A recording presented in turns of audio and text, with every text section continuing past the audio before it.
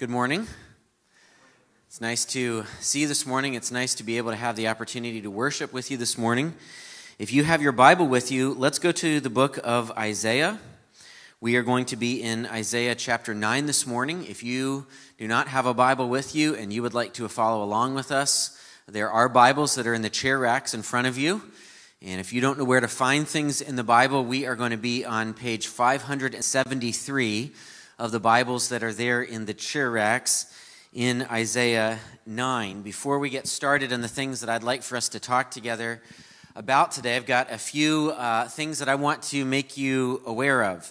The first, which you may have already heard about, is the fact that we have the joyful opportunity of celebrating with the Petts family. David and Julie Petts had their baby this week and yesterday, and so we are rejoicing with them. And there's going to be opportunities to serve them with a meal train and provide any support that we can.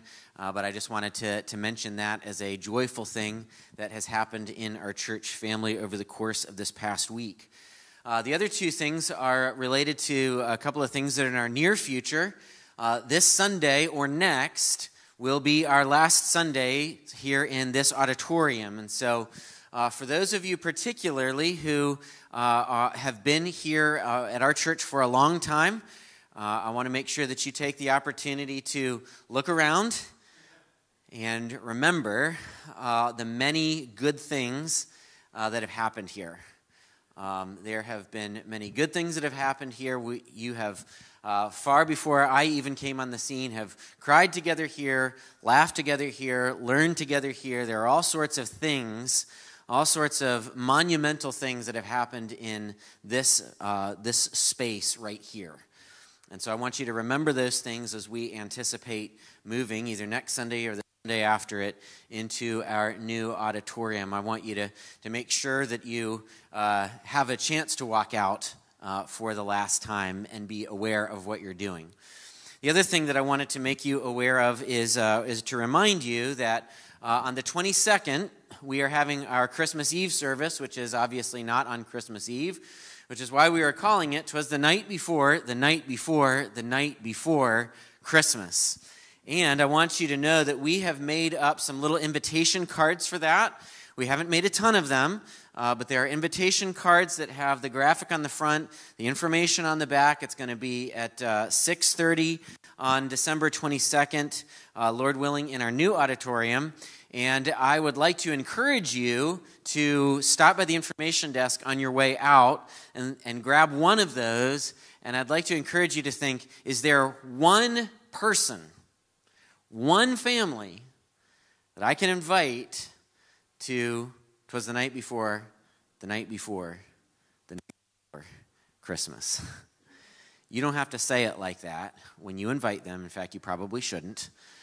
But I would love it, we would love it, if you would grab a card and just invite one person, one family to that.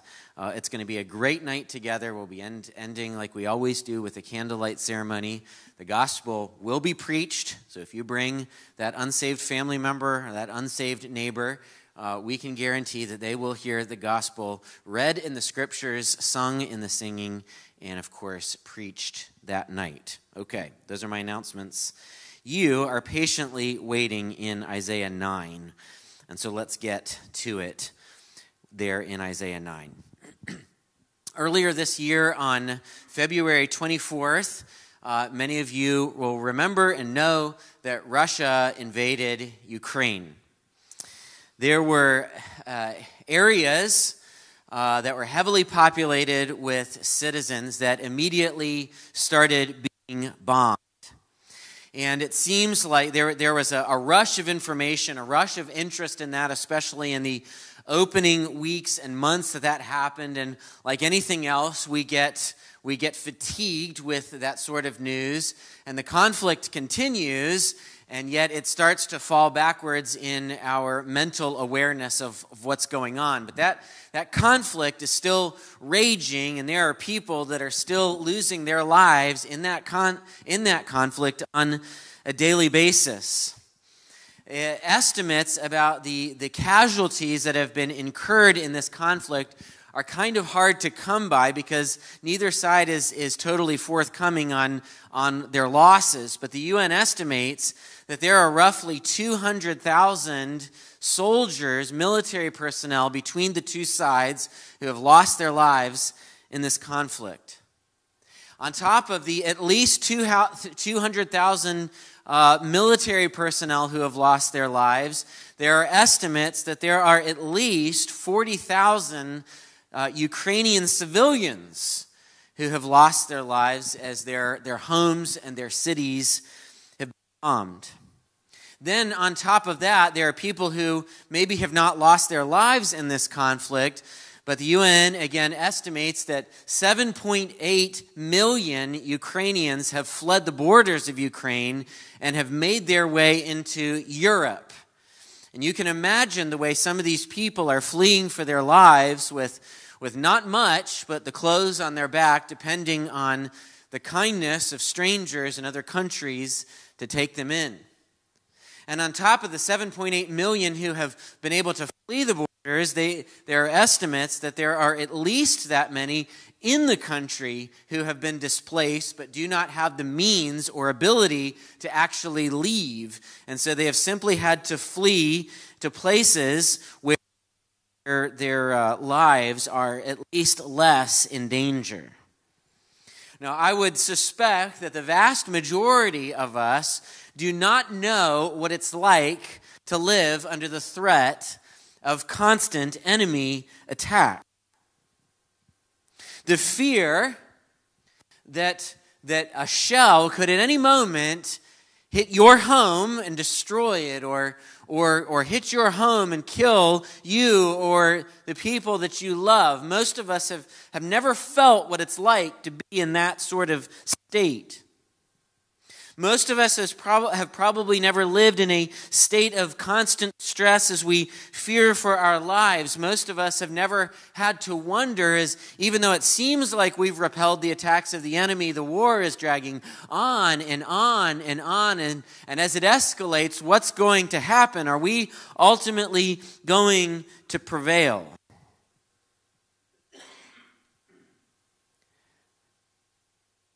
I'm sure that the Ukrainian people have sometimes fantasized if only there was a hero to step forward.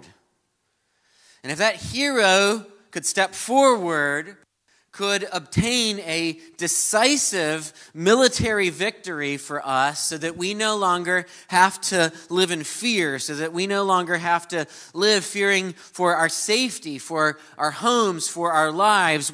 They've had leaders step forward who have led their country admirably, but what if a hero could come and just fix things? This is very much the situation that God's people found themselves in the prophet Isaiah's day. The northern kingdom of Israel, remember the kingdom of Israel had been divided after Solomon's reign into the northern and southern kingdoms that are now at odds with each other. The northern kingdom had created an alliance with the nation of Syria, and they too, and that alliance had a desire to attack the southern kingdom and to subjugate the southern kingdom. Ahaz was the king of that southern kingdom, and in spite of God's assurances to him through the prophet Isaiah that this alliance was not going to succeed, Ahaz was scared. Ahaz was trying to find a way forward.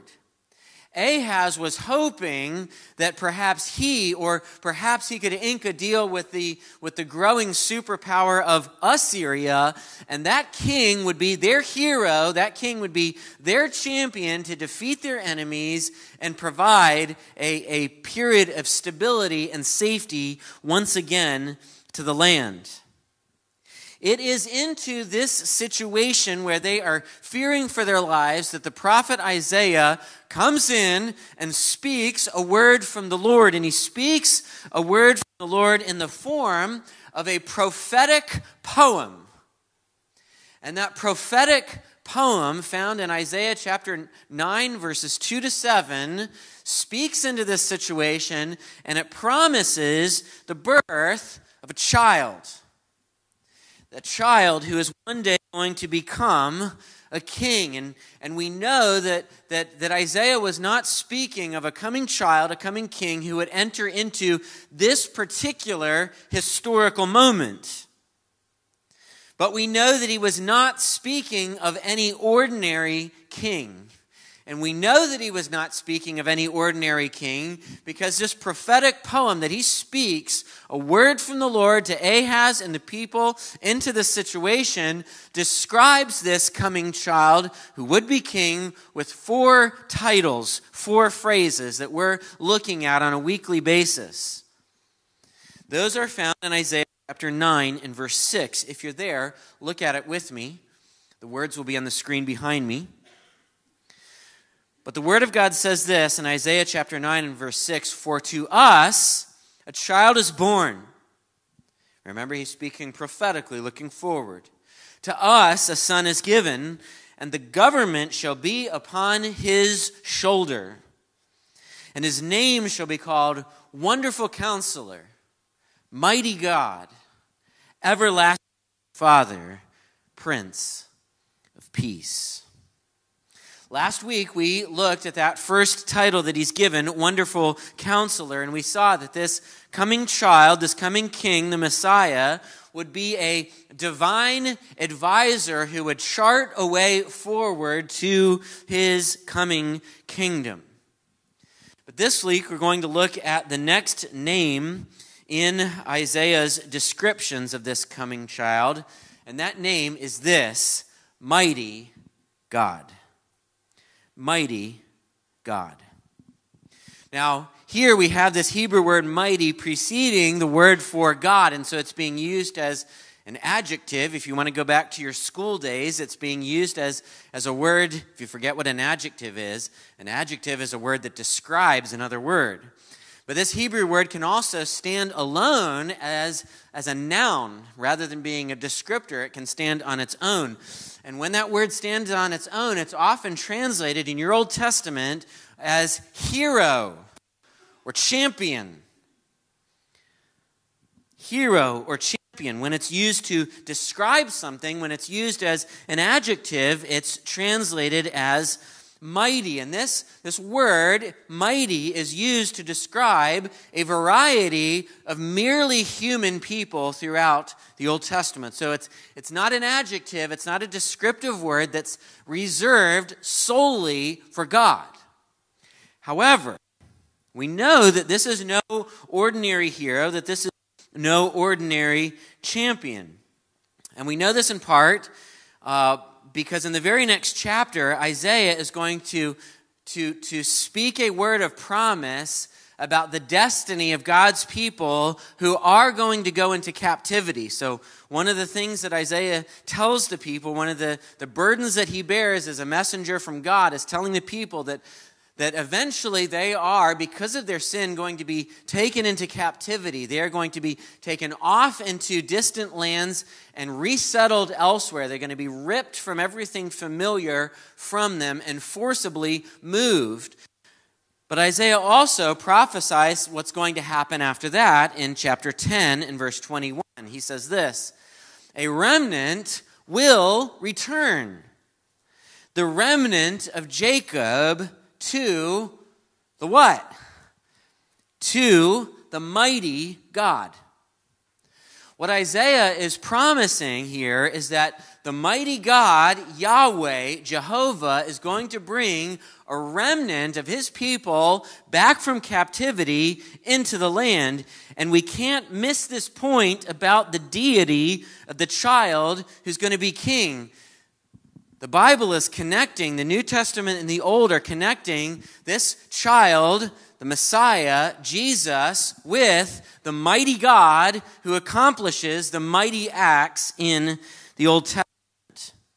And so we know that this child who is going to be born in a manger, this son who would one day be given, is not going to be even an extraordinary human, though he is going to be fully human.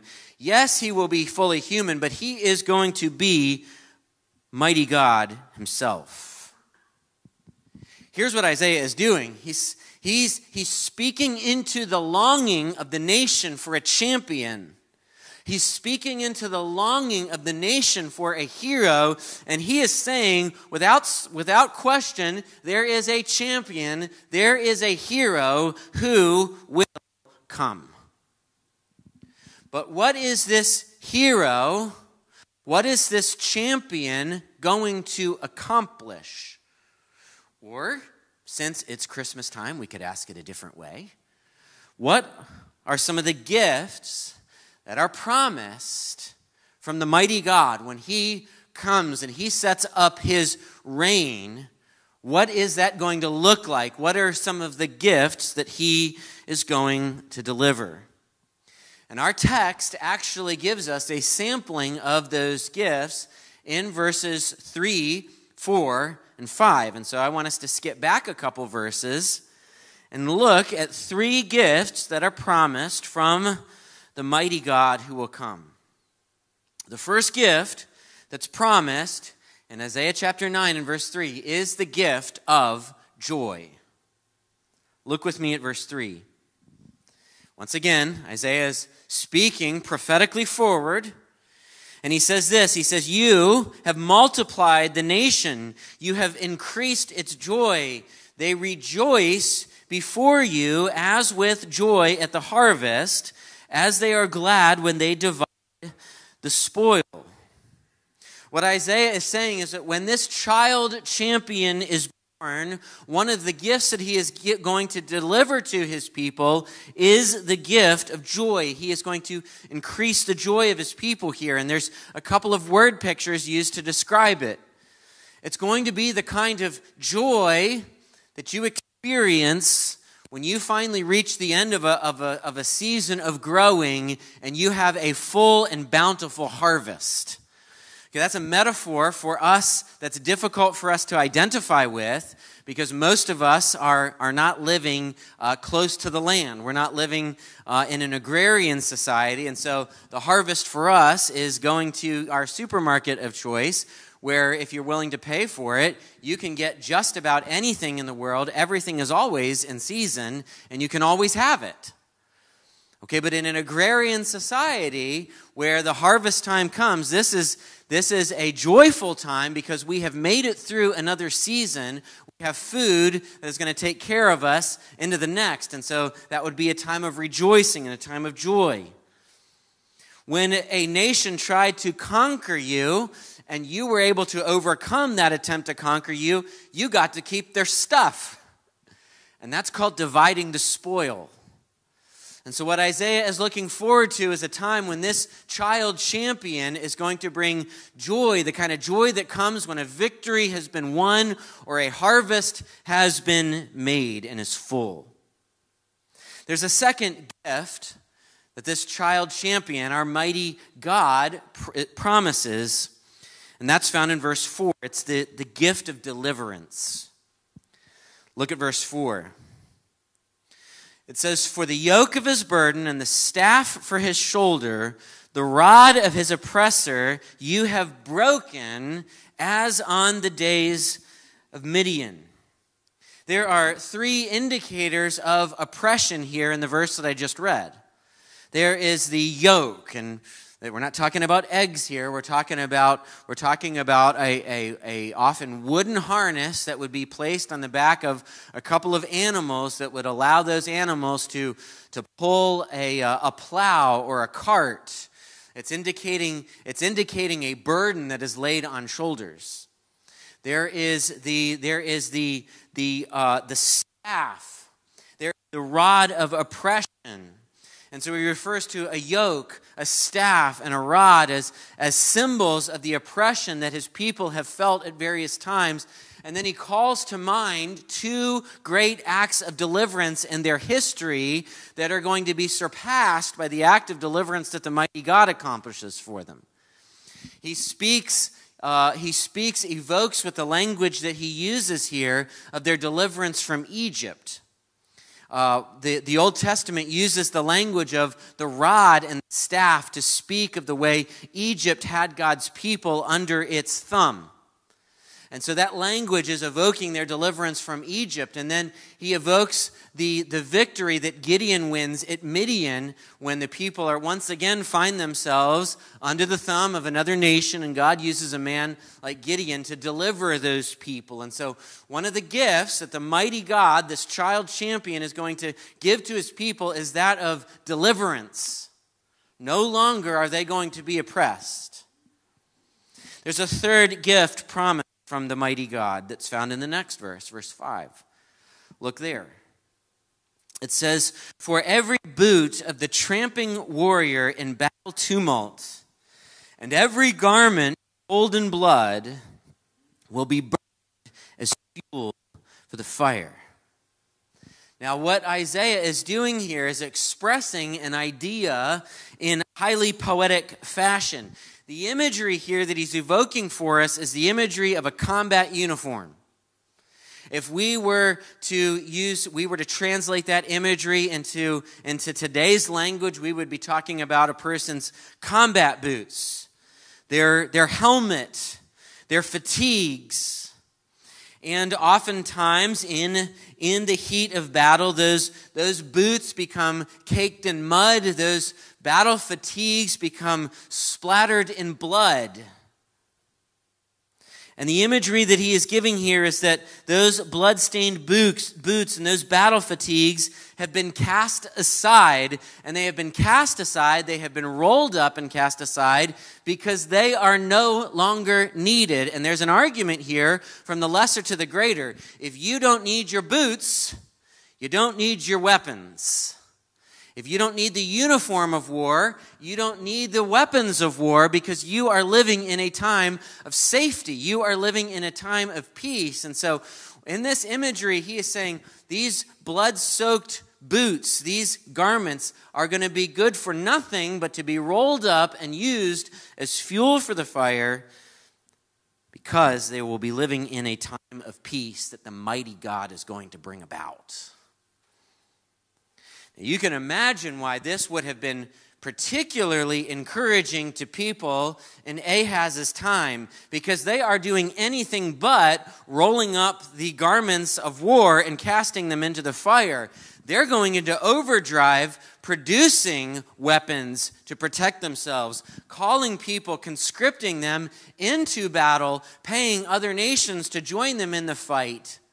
So to speak of a time when those things are so unneeded that they can be burned would be a word of hope.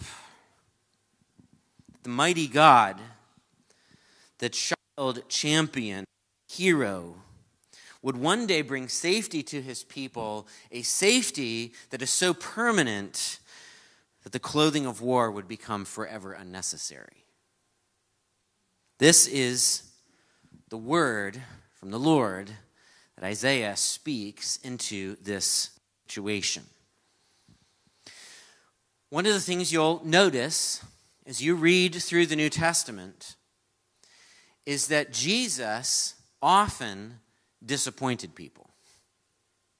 We think of all the miracles that Jesus did and all the wonderful things that he did, and he certainly did all of those things, but Jesus constantly disappointed people.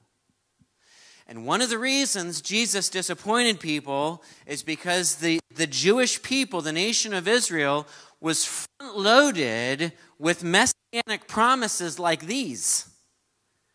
You know, I think sometimes we're a little bit hard on them. They wanted Jesus to come and do what Jesus had not yet come to do. They want him to set up his kingdom on earth. They're saying, okay, where's our joy? Where's our deliverance? Where's our safety? You can see why Jesus, in some respects, would have been a disappointment.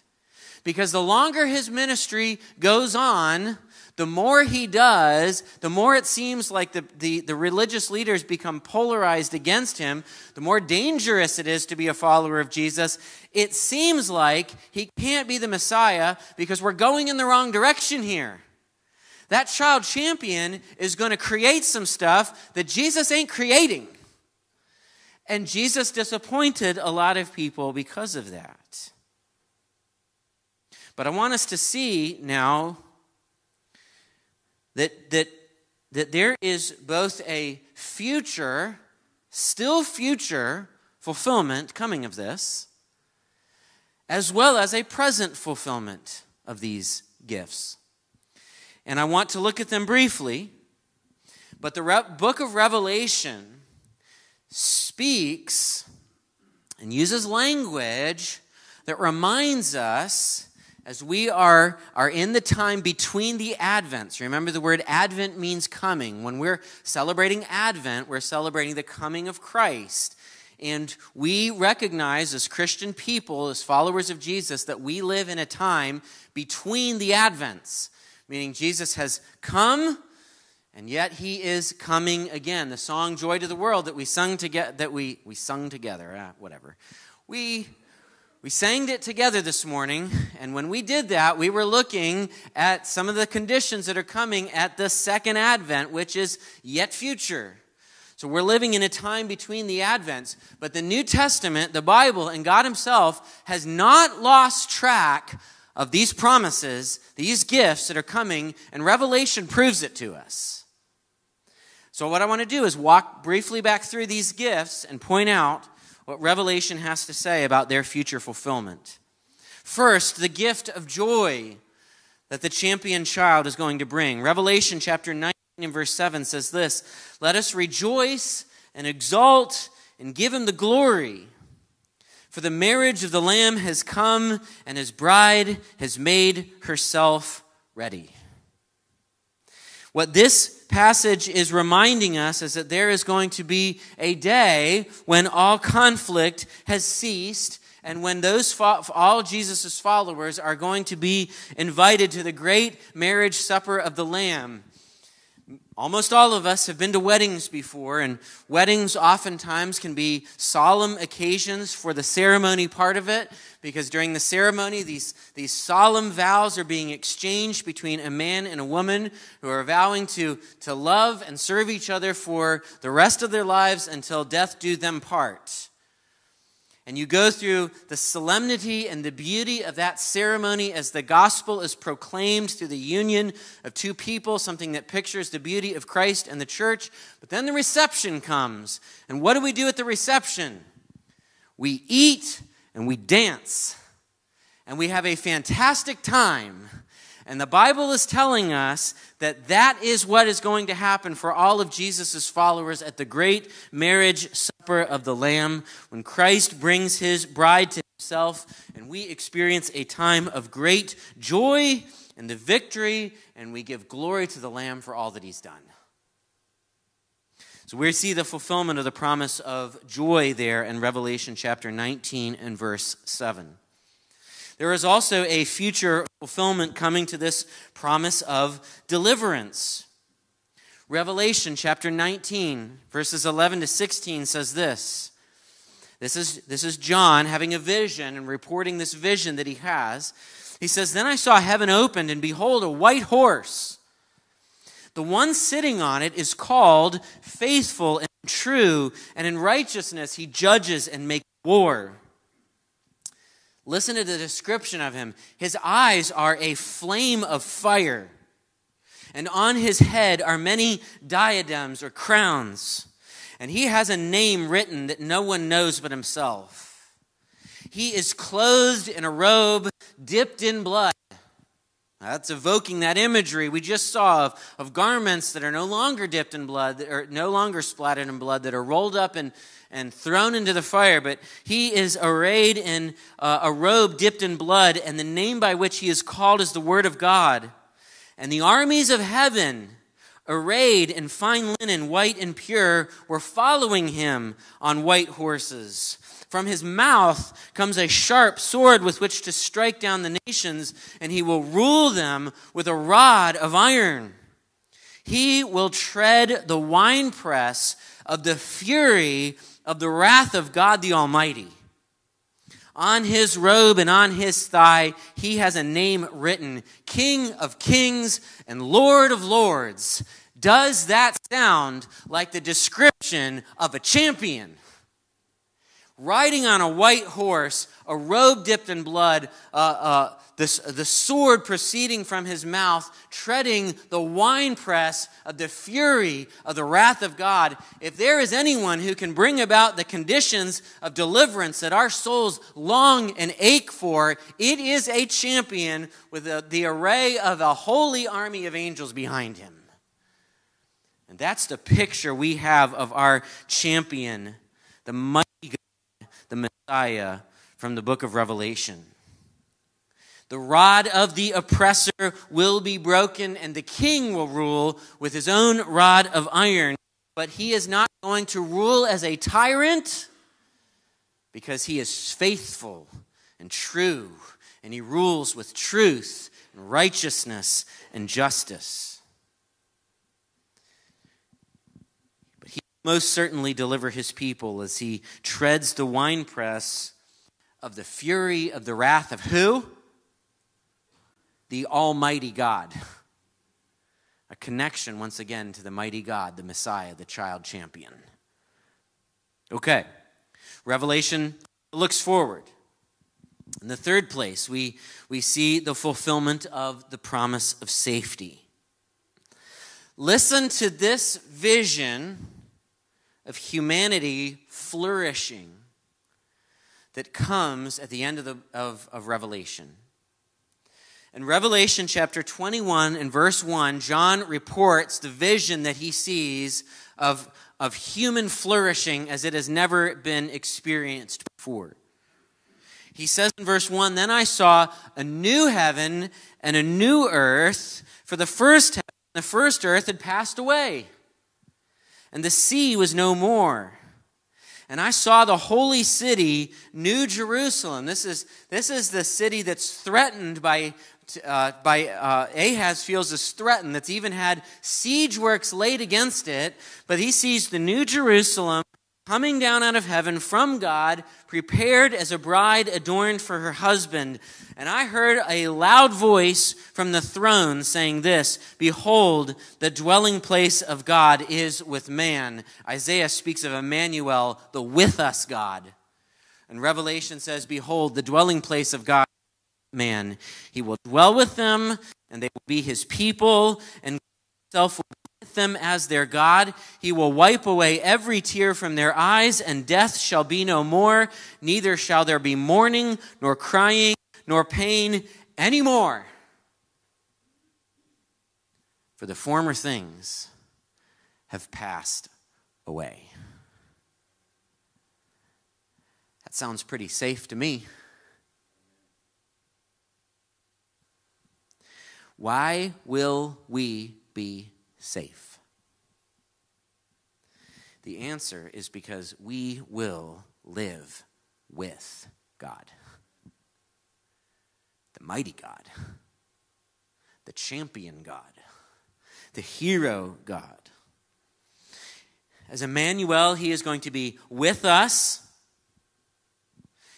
You and I will be safe from death, which we've prayed about with tears this morning as we mourn the people we've lost. You are going to be safe from death personally. We're going to be safe from sadness. We're going to be safe from pain.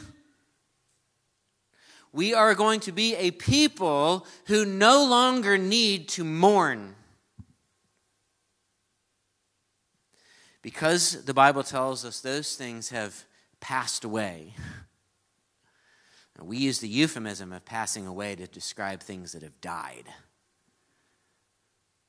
John is describing a picture of the future in which death itself, sadness itself, pain itself, mourning itself will have died and be no more.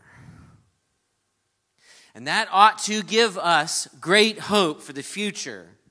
For what our champion is one day going to do as he rides in on that white horse with his army behind him. You can see then why there were people who were disappointed with Jesus.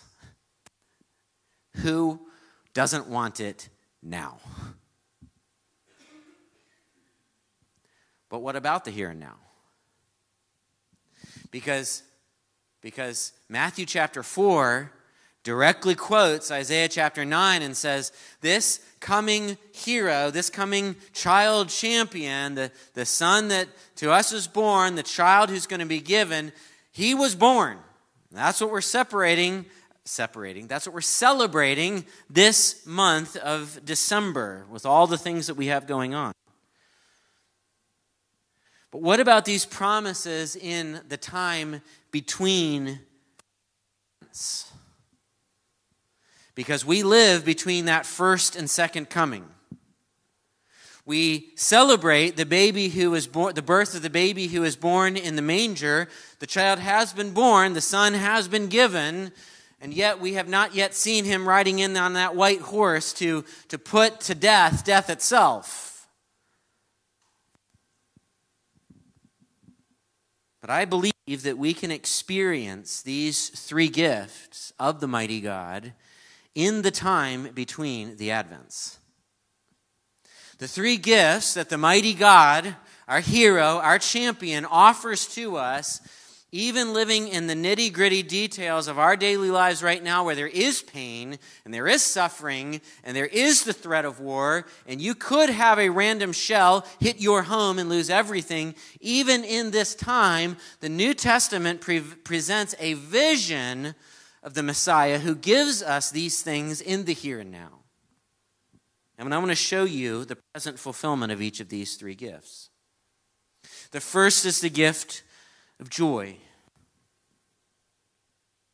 When the angel appears to the shepherds on the hill that dark night, he says this to them in Luke chapter 2 and verse 10. And the angel said to them, "Fear not, for behold, I bring you good news of great" what? Joy.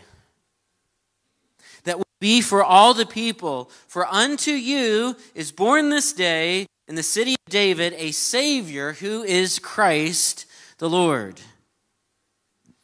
Joy is not, and we're going to talk about this in a later message on this, but joy is not an all or nothing proposition. Yes, right now there is mourning and tears and sadness and pain as we are not yet living in the reality of the fullness of our mighty God's kingdom. But the Bible presents a vision of the Christian life in which joy can be our present possession right now, amidst the pain and amidst the mourning. In fact, one of the blessings that the Apostle Paul speaks over the Christian church in the book of Romans in chapter 15 and verse 13 is this: "May the God of all hope fill you with all joy and peace in believing, so that by the power of the Spirit you may abound in hope." What the Apostle Paul's wish for the Christian church then and now is that you and I could have the present experience of an abundance of hope. And we have that abundance of hope. We have that joy that comes through what? What is the word? It comes through believing. We like to scratch out that word believing and say, I'll have joy and hope in, and we write in the conditions of which we can have hope. But we don't get to write in the conditions. And we live in a time when there's still mourning and sadness.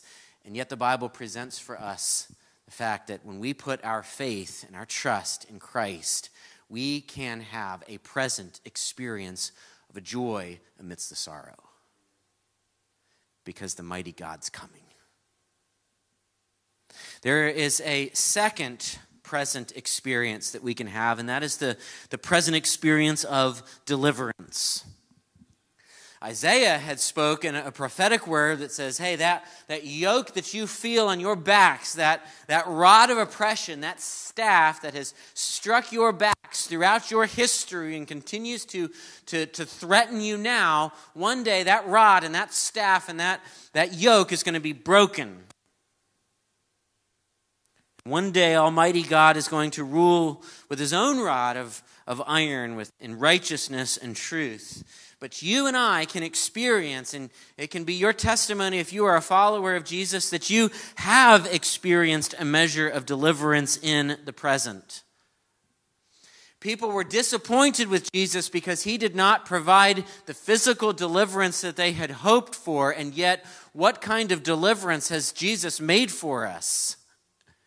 Jesus has delivered us from death. Jesus has provided a kind of deliverance that we desperately need, a deliverance from our sin.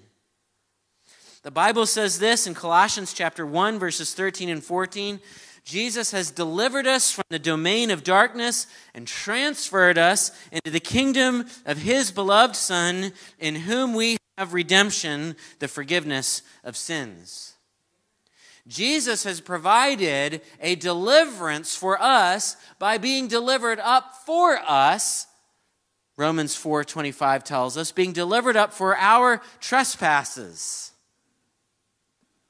What Jesus came to do in the first advent is every bit as significant as what he will accomplish in the second. He gave himself, he was delivered up for our sins so that we could be delivered from the kingdom of darkness. Every single one of us, without exception, are card-carrying members at birth into the kingdom of darkness. We said last week that we are born into the kingdom of darkness, and though we are not as bad as we could be, thank God, we are contributors to the kingdom of darkness. But the Bible tells us the good news of the gospel is because that child champion was born, and because he lived out a perfect life fulfilling all righteousness, and because he was willing to be delivered up for your sins, my sins.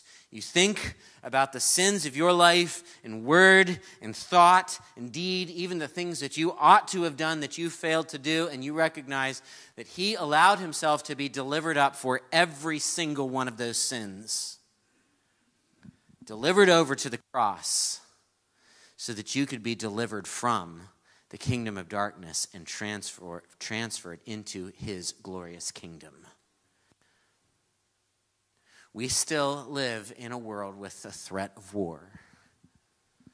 But Jesus has accomplished the most miraculous deliverance for you that you could ever know. And friend, if you are here this morning and you are still a card-carrying member of the kingdom of darkness, boy, do we have good news for you.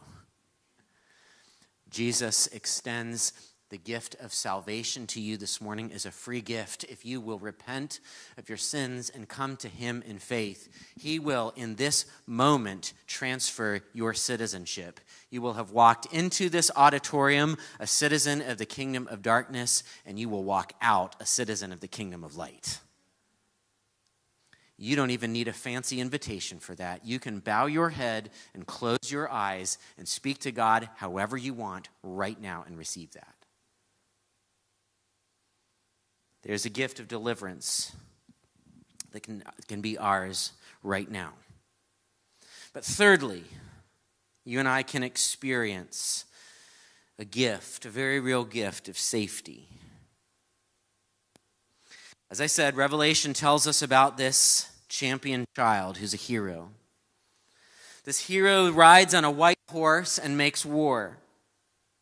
This hero has eyes which are a flame of fire. This hero has a robe that is dipped in the blood of war. This hero wields a sharp sword that strikes down the nations. This hero treads the winepress of the wrath of God. I mean, when you hear all those descriptions strung together of this hero, it ought to be a little intimidating, right?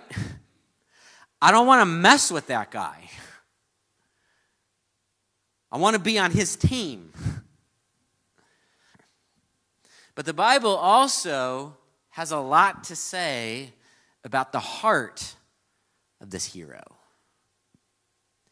And Jesus lets us understand the heart of the hero from his own mouth. Many of us read a book together this year based on this passage of Scripture that reveals the heart of the hero.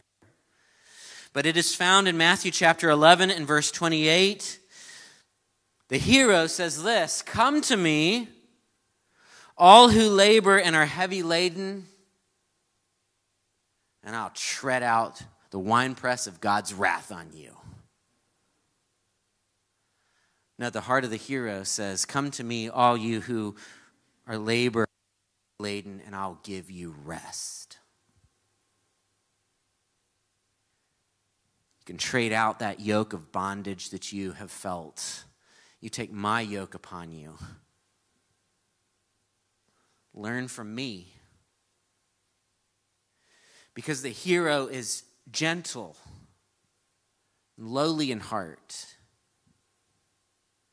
And if you humble yourself, you bow the knee to Jesus and you come to him in faith, he says, my yoke is easy and my burden is light. It's so light it doesn't even feel like a burden at all. Did you come here today burdened? And with what?